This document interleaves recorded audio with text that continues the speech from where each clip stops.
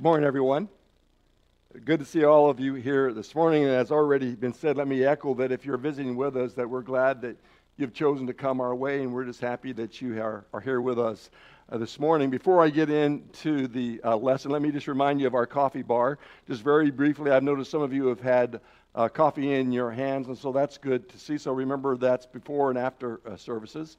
And then let me remind you that next Sunday evening after services, Jared's going to bring a lesson where he's going to challenge and charge our graduates, but also afterwards we're going to have a finger food fellowship in the fellowship area, and so I'd encourage you to participate in that. And then just let me remind you of our barbecue in the park that's going to happen on June the 12th at 4 o'clock, followed by our singing in the park. It's going to be a community event where we're inviting our community. And if you've been to, say, the Village Theater, then you might have noticed that we have a tag on their advertisements at the beginning of every movie, and so that's up there. And it's going to be a wonderful time together with one another, and so I'd encourage you to invite your friends and your neighbors to participate in that. A husband he had woke up in the morning and he had got ready for his day. He's getting ready for work. He showered and shaved and dressed, and he's ready to go out the door, but he steps into the bedroom first, and his wife had just freshly woken up, and she's got this big smile on her face, and she says to him, "I bet you don't know what day this is." And he's a fellow who's not really, he's known for not having the best memory when it comes down to special days like anniversaries and birthdays and Valentine's Days and Mother's Days. He just can't remember those things, so he's kind of notorious in that kind of a fashion, and so he's almost brain paralyzed for a moment. And then he says to his wife, he goes, "Oh, I do too know what the day is. It's going to be a very special day for us." And then he quickly walked out the door. And he goes to the office, and as he's working in the office, he's kind of got a brain fog all day. He can't focus on his work because he's trying to remember what day is this day that's supposed to be so special, and he just can't for the life of him. And he knows that it's a matter of life and death for him. He just for the life of him cannot remember what her birth date is or what the anniversary date is. He just can't remember those things, and that goes on all day long, and as the day goes on, he gets more worried and more worried because he's dreading having to go home and face his wife, and he doesn't want to disappoint her in any way. And so as the day comes to an end, he goes out and he gets in his car and he begins to think about, what am I going to do? So he devises a plan. So on the way home, he stops by the florist and he buys a beautiful bouquet of flowers, and he calls up one of the most fancy restaurants in the area, and he makes a reservation. And he hears that there is a Broadway show that has come into town, and so he buys tickets for that. And so he gets home and he walks in the door and he gives his wife this great big kiss. And then he tells her, he says, "You need to put on your favorite dress because we're going to go out and we're going to do a great night on the town. You're going to be really surprised." And so they did. And it was a great night. And on the way home, his wife puts her head on his shoulder and she says, "This has been a great evening." And it had been. I mean, she had loved the flowers. She enjoyed the dinner. She loved the Broadway show. She loved all of those things, but for the life of him, he still didn't know what he was celebrating.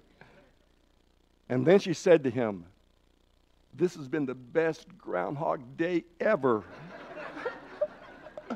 Well, we know what the day is not, right? We know today is Mother's Day. So happy Mother's Day to you moms out there. So I was wondering as I was thinking about this, who are our new mothers? This is a first-year mother. Who are the new mothers in the, okay, we have one over here. Any others? Because we had like a slew of babies, over this last year. And my theory has always been when it comes to the growth of the church, if you're not going to baptize people, then make babies. We're going to grow one way or the other. Anyway, we're so proud of our mothers and all the work that you do and the sacrifices that you make. It's just it's incredible. When it comes down to mothers, it's something that is within them that they have great hope and expectation for their babies. They began singing to their babies and talking to their babies when they're even inside their wombs and familiarizing them with their voice. And then when that baby is born, they continue that process. And that process seems like it never ends. And in fact, you would think, okay, well, once my children are grown and out of the house, then I'm done with this mother thing. But mothers never cease to love their children and care about their children and want the very best for them. They have great hopes in their children. They have great expectation in their children. And so this morning's lesson is called The Hope and Expectations of a Mother. And what I would like us to do is I want us to look at three mothers that are talked about in the Scriptures. There's lots of mothers, and as was already mentioned, there's a lot of passages of Scripture that has to do with mothers and motherhood. But I've chosen three mothers out of the Scriptures, two in the Old Testament and one, possibly even two in the New Testament. And so if you will, open your Bibles over to Exodus chapter 2. Exodus chapter 2, the first mother is a mother that has really high hopes for her children. Exodus 2, verses 1 through 4. Now a man from the house of Levi went and married a daughter of Levi. The woman conceived and bore a son, and when she saw that he was beautiful, she hid him for 3 months. But when she could hide him no longer, she got out a wicker basket and covered it with tar and pitch. Then she put the child into it and set it among the reeds by the bank of the Nile. His sister, it's Miriam, stood at a distance to find out what would happen to him. Of course, the woman that we are talking about here, of course, is Jochebed. Jochebed was the mother of Moses. And she had looked so forward to this baby coming into the world, and she has some really high expectations. She has big plans for this baby boy. Aaron is 15 years this baby's senior, or Miriam is 15 years this baby's senior, and Aaron is 3 years older than Moses. And so there was something special about this baby Moses, especially in the circumstances in which he is being brought into the world. When you think of children, mothers, I believe, always have high hopes and big plans for their children. And when I say big plans, I'm not saying that your children are going to turn out like Moses, who became the great lawgiver and the deliverer of Israel, or anything like that. But nevertheless, we have big plans for our children. It may not be that our big plans is that he or she is going to become the president of the United States, or to become an astronaut, or a huge corporate exec, or someone, a professional ball player or a musician or anything like that, but we do have big plans. We have dreams and hopes for what our children might be. And of course, I don't know about you, but when I think about hopes and dreams for my children was not that there'd be anything big like I mentioned. My hopes would be that they'd be loving and caring, and that they would be willing to be sacrificial, that they would be respectful, and that most of all, they would be faithful Christians, and that they would walk close to the Lord. I believe that's the hope of almost every Christian mother as they think about their child. Yes, they want them to excel in life. They want them to succeed in life, but mostly they want them to be faithful as followers of Jesus. Well, Moses, when he came into the world, he doesn't start out in the best of circumstances. I mean, his circumstances are pretty difficult. He was born into slavery, into the world. Look at chapter 1, verses 8 and following. Now a new king, well actually if you go up to verse 6, it says, Joseph died, and all his brothers, and all that generation, but the sons of Israel were fruitful and increased greatly, and multiplied, and became exceedingly mighty, so that the land was filled with them. Now a new king arose, or a Pharaoh arose over Egypt, who did not know Joseph. He said to his people, Behold, the people of the sons of Israel are more and mightier than we. Come, let us deal wisely with them, or else they will multiply, and in the event of war they will also join themselves to those who hate us and fight against us and depart from the land. And so they appointed taskmasters over them to afflict them with hard labor, and they built for Pharaoh storage cities such as Pithom and Ramses. And as you go on down through it, they continue to multiply and they continue to increase, and Pharaoh makes it even that much more difficult for the children of Israel, subjecting them, oppressing them as slaves. Moses was born in that situation. He wasn't born with a silver spoon in his mouth. He would later become a prince in Pharaoh's household, but he didn't begin that way, nor were there plans for it to be that way. So he was born in adverse circumstances. Lots of children in the world are born in adverse circumstances. As you look into third world countries, you'll see a lot of children that have some very adverse conditions. Even in our country, we have those who have adverse circumstances. But even children born in adverse circumstances can grow up and can be very successful and do incredible things with their lives. I'm thinking about Dr. Ben Carson. Dr. Ben Carson, he was not born in the best of circumstances. He was born in not the rich part of Detroit. His dad was for some years a minister, a Presbyterian preacher, and then later he quit that and became a part of the automotive industry there in Detroit. But they found out when he was around the age of 9, Ben Carson, the age of 9, that his dad had a previous family that the rest of the family didn't know about, had not divorced that woman, and now was married to Ben Carson's mother. And when she found out that, well, she kicked the dude out. She divorced him, and that put them in a very difficult situation. The result was that the Carson family, they bounced around the countryside, but eventually they ended up back in Detroit. And if you read the biography or much about Ben Carson, then you'll know that this guy, he was not the best of students when he was in grade school. He wasn't a great student as a high school student. Somewhere along his senior year, he kind of got into psychology or reading about psychology type things, and so his brother bought him Psychology Today magazine for him to read, and that kind of got his juices going. And then he got into college, and that's where he began to excel, to the point that he began the head of neurosurgery in Johns Hopkins Hospital. I mean, he became a big dog. I mean, he was one of the best neurosurgeons in the nation. He later retired, got into politics, and ran for the presidency, and I think in 2015 and 16, and he went on to be the head of urban development. So here's a guy who started out in not that great of circumstances, but his mom had hopes in him, and he rose to do some incredible things. So, Moses was born in slavery. He didn't have the best thing going for him. He is born under the sentence of death. Look at verses 15 and 16. This is chapter 1. The king of Egypt spoke to the Hebrew midwives, one of whom was named Shiphrah, and the other's name was Puah, and he said, when you are helping the Hebrew women to give birth and see them upon the birth stool, if it is a son, if it's a boy, then you shall put him to death. But if it is a daughter or a girl, then she shall live. And of course, they didn't do it. They didn't do it because they feared God. But then you go on down to verse 22, and then the edict from the king is that you throw those babies into the Nile. You drown them. So here is a king, here's a Pharaoh who says, kill the baby boys.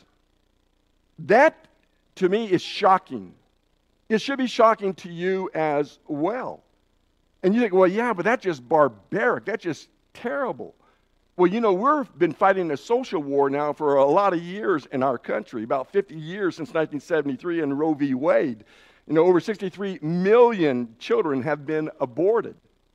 Before they have a chance to get outside the mother's womb, they're killed. And we think that's barbaric. And then we look to our time today, and it's just absolutely mind-blowing to me. My body, my choice. Well, that's your body and your choice, but a baby is not your body.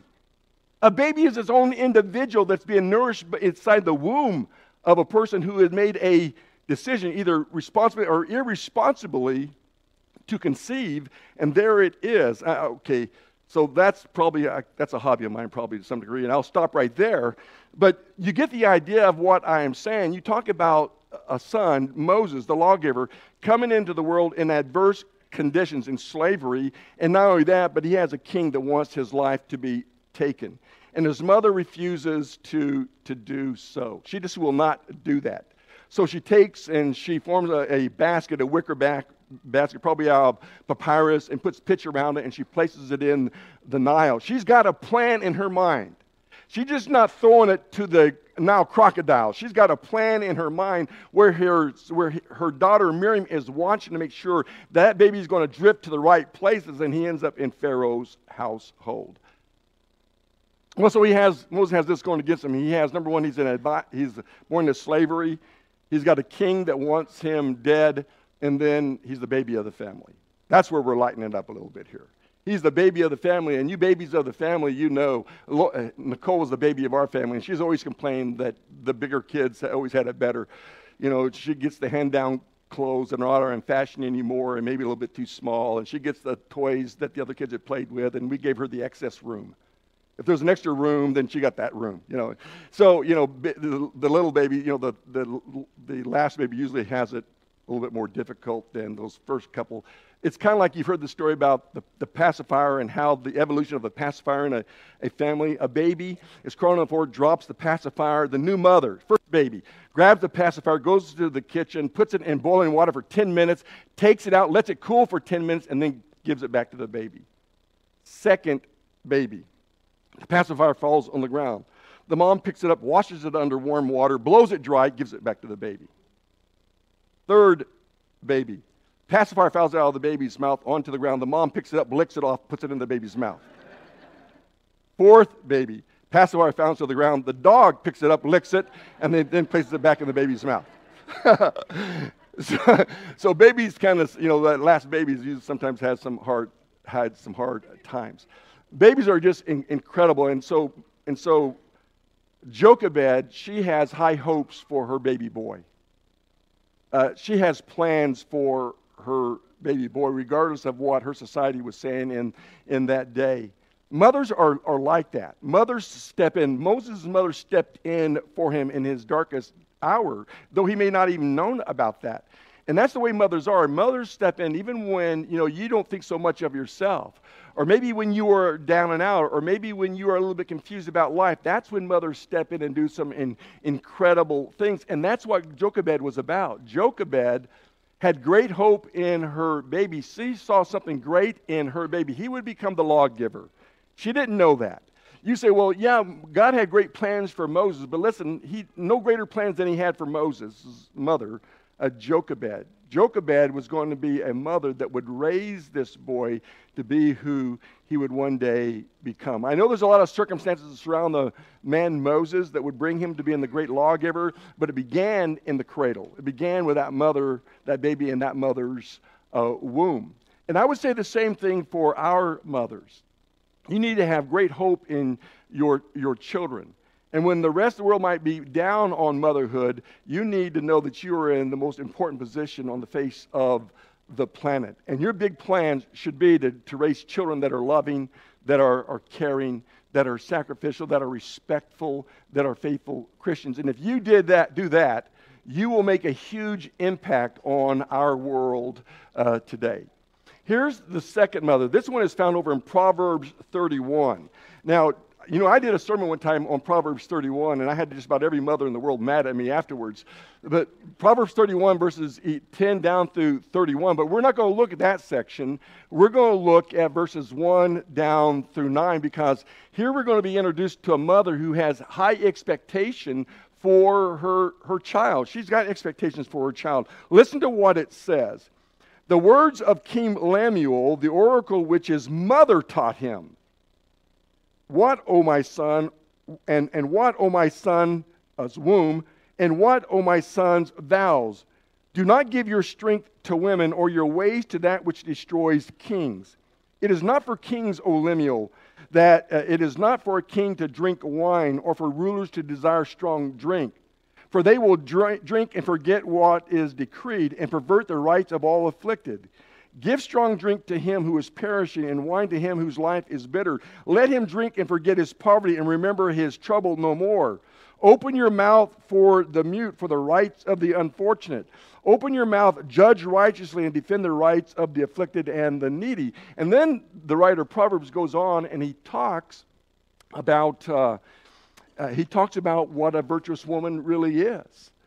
And so in this section, we're talking about the mother of King Lemuel. And you're saying, okay, well, who is this King Lemuel? Because this is the only place you read about it in the scriptures. And so who is this person? Well, some say that it is a poetic term that is directed toward Solomon.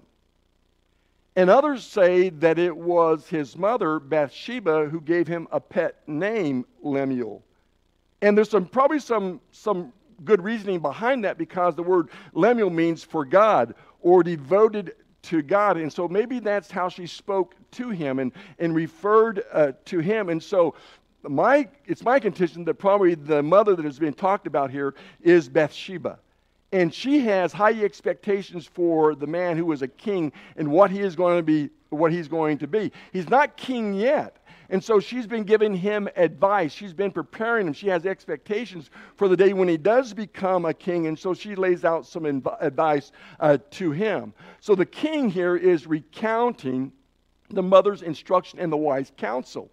So who is the king who wrote the book of Proverbs? Well, it's Solomon, okay? So Solomon said, here's what my mom told me. Here's what the advice that my mother gave me. And the advice that she give him, if you were to just summarize it in a nice, neat little package, is this. She's raising her son to have an impact, to have a good influence over the nation of Israel. That they're going to be looking to him for guidance. They're going to be looking to him for protection. They're going to be looking to him as a model of what being a follower of God really is about. And that's what he receives from his mother. And so there's something about a mother's wise counsel that flows to us now thousands or millenniums later. The mothers are in the business of raising children who are going to make an impact and who are going to influence the church today. And not only the church, but society. And they're going to do so in some incredible ways. And so what happens is that Lemuel is saying, here are the things my mother told me. And one of the first things that he told me is that you need to teach your children their value. Notice what it says about the womb. Oh, my womb. He's talking about that this mother was thinking about him before he was born and before he took his first breath. This mother had been thinking about this son who would one day become the king. He's telling them that you need to teach your children to watch out for the things that have the potential of having a negative influence over them. Something that can drive a wedge between them and God. Something that can steal their heart away from God. And he talks about two things. He talks about the ways of men, which probably has to do with money.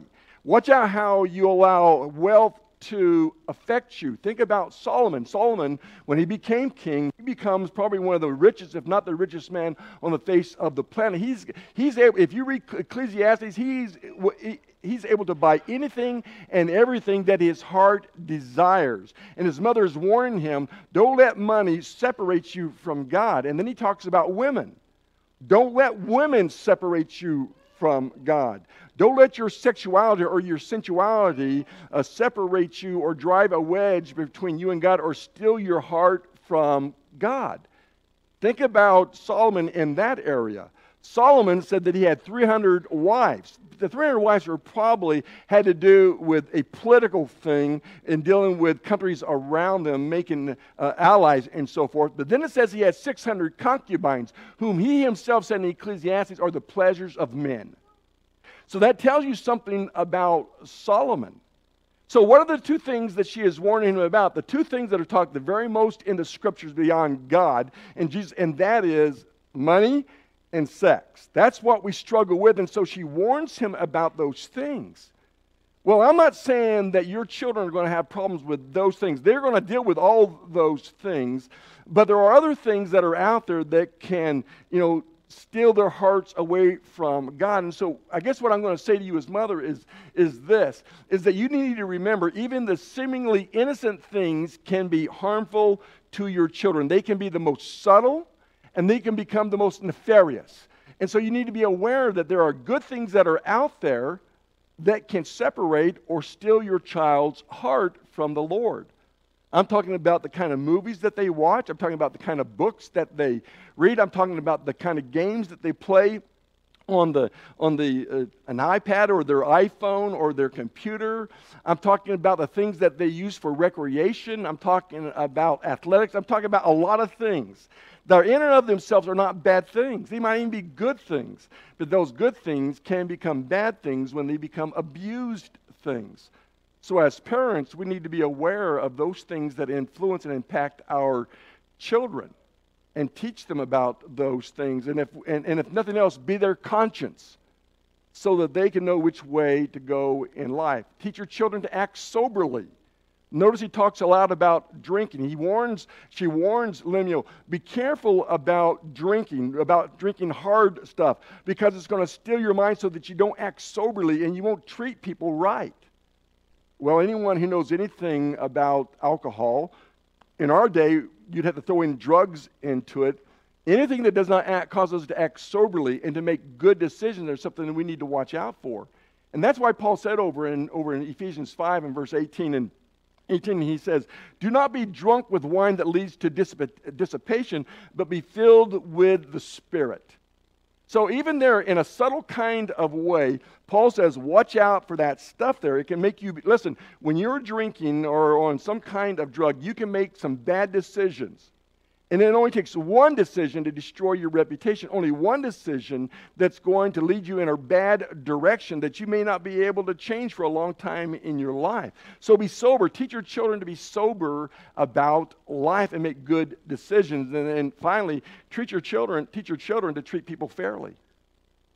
Teach your children to do unto others as they would have them do unto you. Teach your children to be kind, to be caring, to be compassionate, to be loving, to be respectful, to be those kinds of things, and you'll have great children. So parents and mothers are to have some high expectations for their children. Why? Because they will never rise above the expectation. If you don't have expectations for your children, they can't rise above that expectation, especially when it comes down to spiritual things.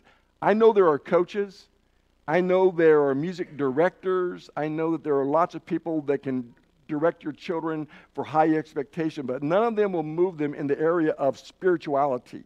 And those are the things that are going to last them for a lifetime, so make sure that you raise the expectations. Listen, I have seen preachers and elders who oversee congregations where they have expected very little of that congregation. They didn't expect them to grow. They didn't expect them to make an impact on the kingdom. And guess what? Those congregations lived up to those expectations. And many of them are closing their doors today because of it. And those who haven't closed their doors, they have settled for mediocrity, just existing. The church is always intended to grow. Then I've seen preachers and elders who have seen great potential in their congregation. Even if it was only people with a single talent, that's a valuable talent. And then there are those who have multi-talents, and that's great as well. But they saw with him the potential to grow spiritually and numerically in the kingdom of God and make an impact. They had that expectation for them, and guess what? They live up to that expectation. You raise the bar, God's expectation. And don't forget this, God has expectations for you as His children. Look at those passages behind me. 1 Peter 1 and verse 15 says, be holy as your Father in heaven is holy. Matthew, the 5th chapter, verse 48 says, be perfect like God is perfect. Would you say that's pretty high expectations? Those are high expectations. God knows we are sinful. He knows we fall short, but His expectations is that we are to excel in our holiness and as we strive towards completeness or perfection or towards maturity as followers of God. So the mother of Lemuel had great insight in that she was called to raise a future king, and that's what she raised. So you need to have great expectations for your children. And I've already told you what I think they are. To teach your children to love God. If they love God, they'll love people. They'll be loving people, caring people, considerate people, compassionate people. They'll be respectful. They'll be grateful. They'll be thankful people. They will be people who will be faithful followers of Jesus Christ. They'll be good Christians. And they'll carry that to their adulthood. Which leads us to our last two. The last two that you see behind me is a author's or a artist's view of what Lois and Eunice might have looked like as they raised a young boy by the name of Timothy. So I opened up my Bible this morning. This is my mother's Bible. Okay, so I'm preaching from my mom's Bible today, and I'm preaching because it has big words. I can see it better. And so I was really excited about getting over to 2 Timothy 1 and verse 15, and I turned over there this morning and I was marking it, and guess what's not in her Bible? That page is out of there. I don't know if it fell out or what happened there, so I thought, I better memorize that passage of Scripture. So Paul says, I'm reminded of the faith that was in your grandmother Lois, and was in your mother Eunice as well. And I am convinced that it's in you as well, Timothy. So here you have first-generation Christians. You have Lois and Eunice. Lois, the grandmother, a first-generation Christian. Eunice, a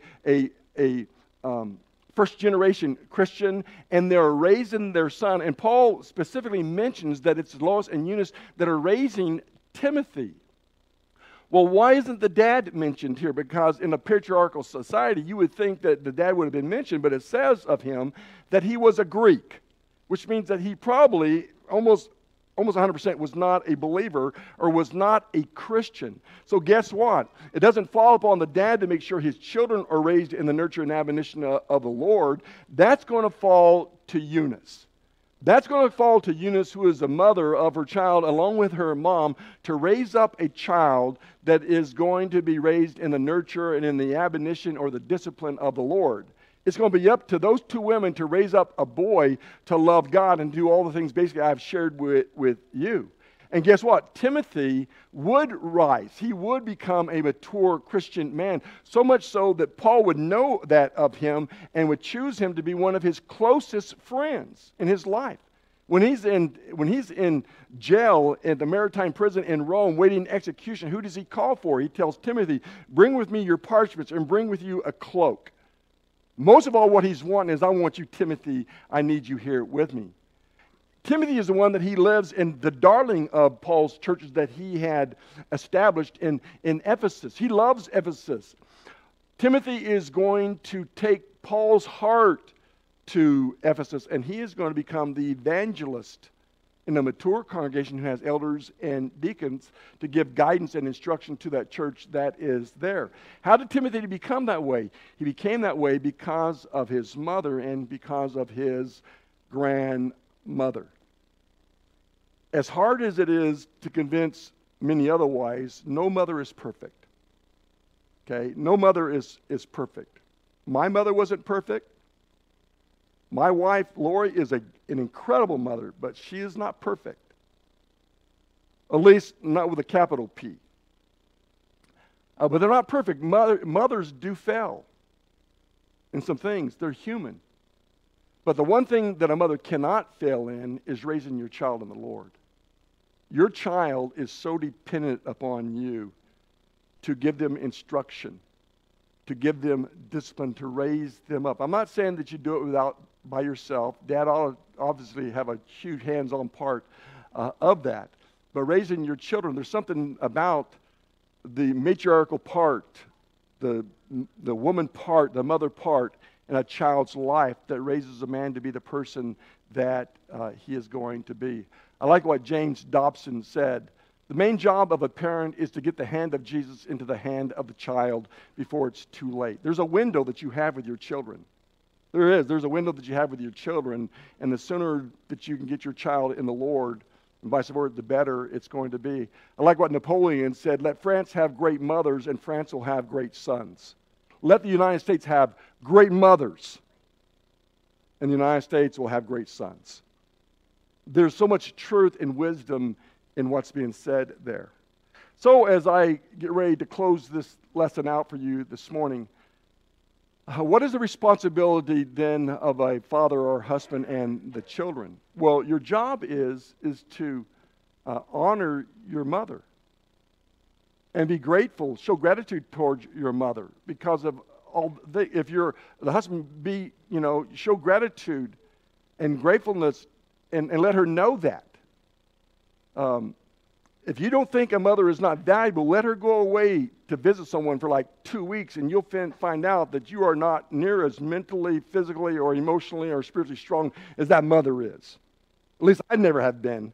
Lori's 10 times tougher than I am when it comes down to making a house into a home and keeping that place a home and a place comfortable for a family to live in.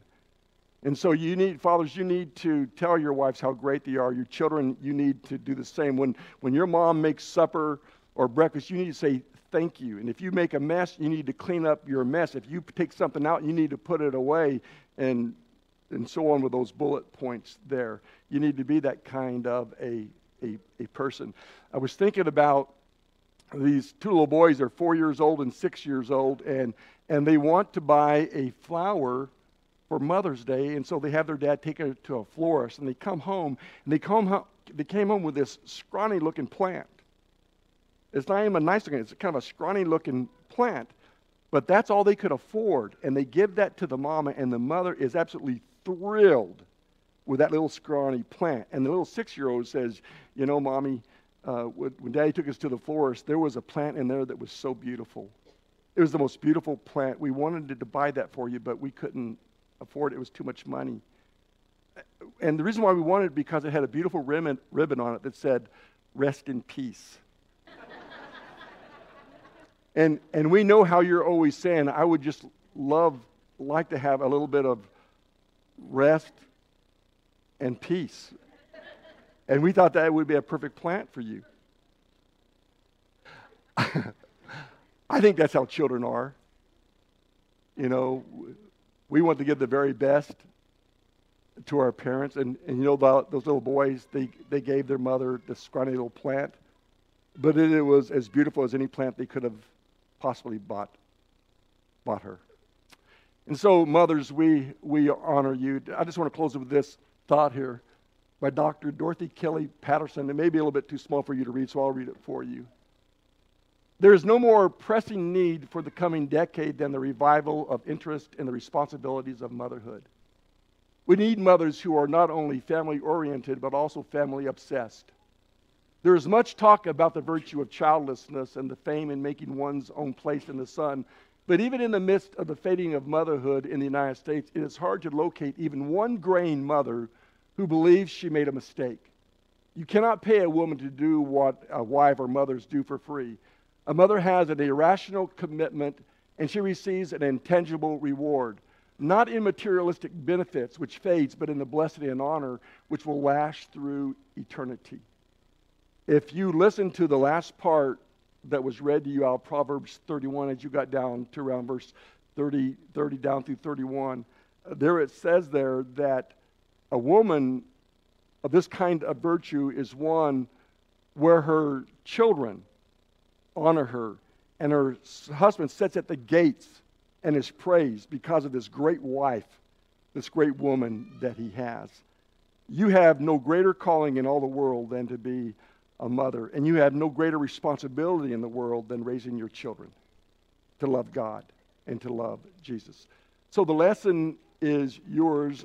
My heart's desire so much is that you will have an incredible Mother's Day and just a great family day to be together with one another. God bless you and may He keep you until we meet again, which hopefully will be this evening.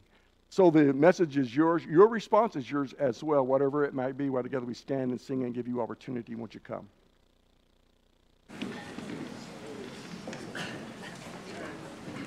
God sent His Son.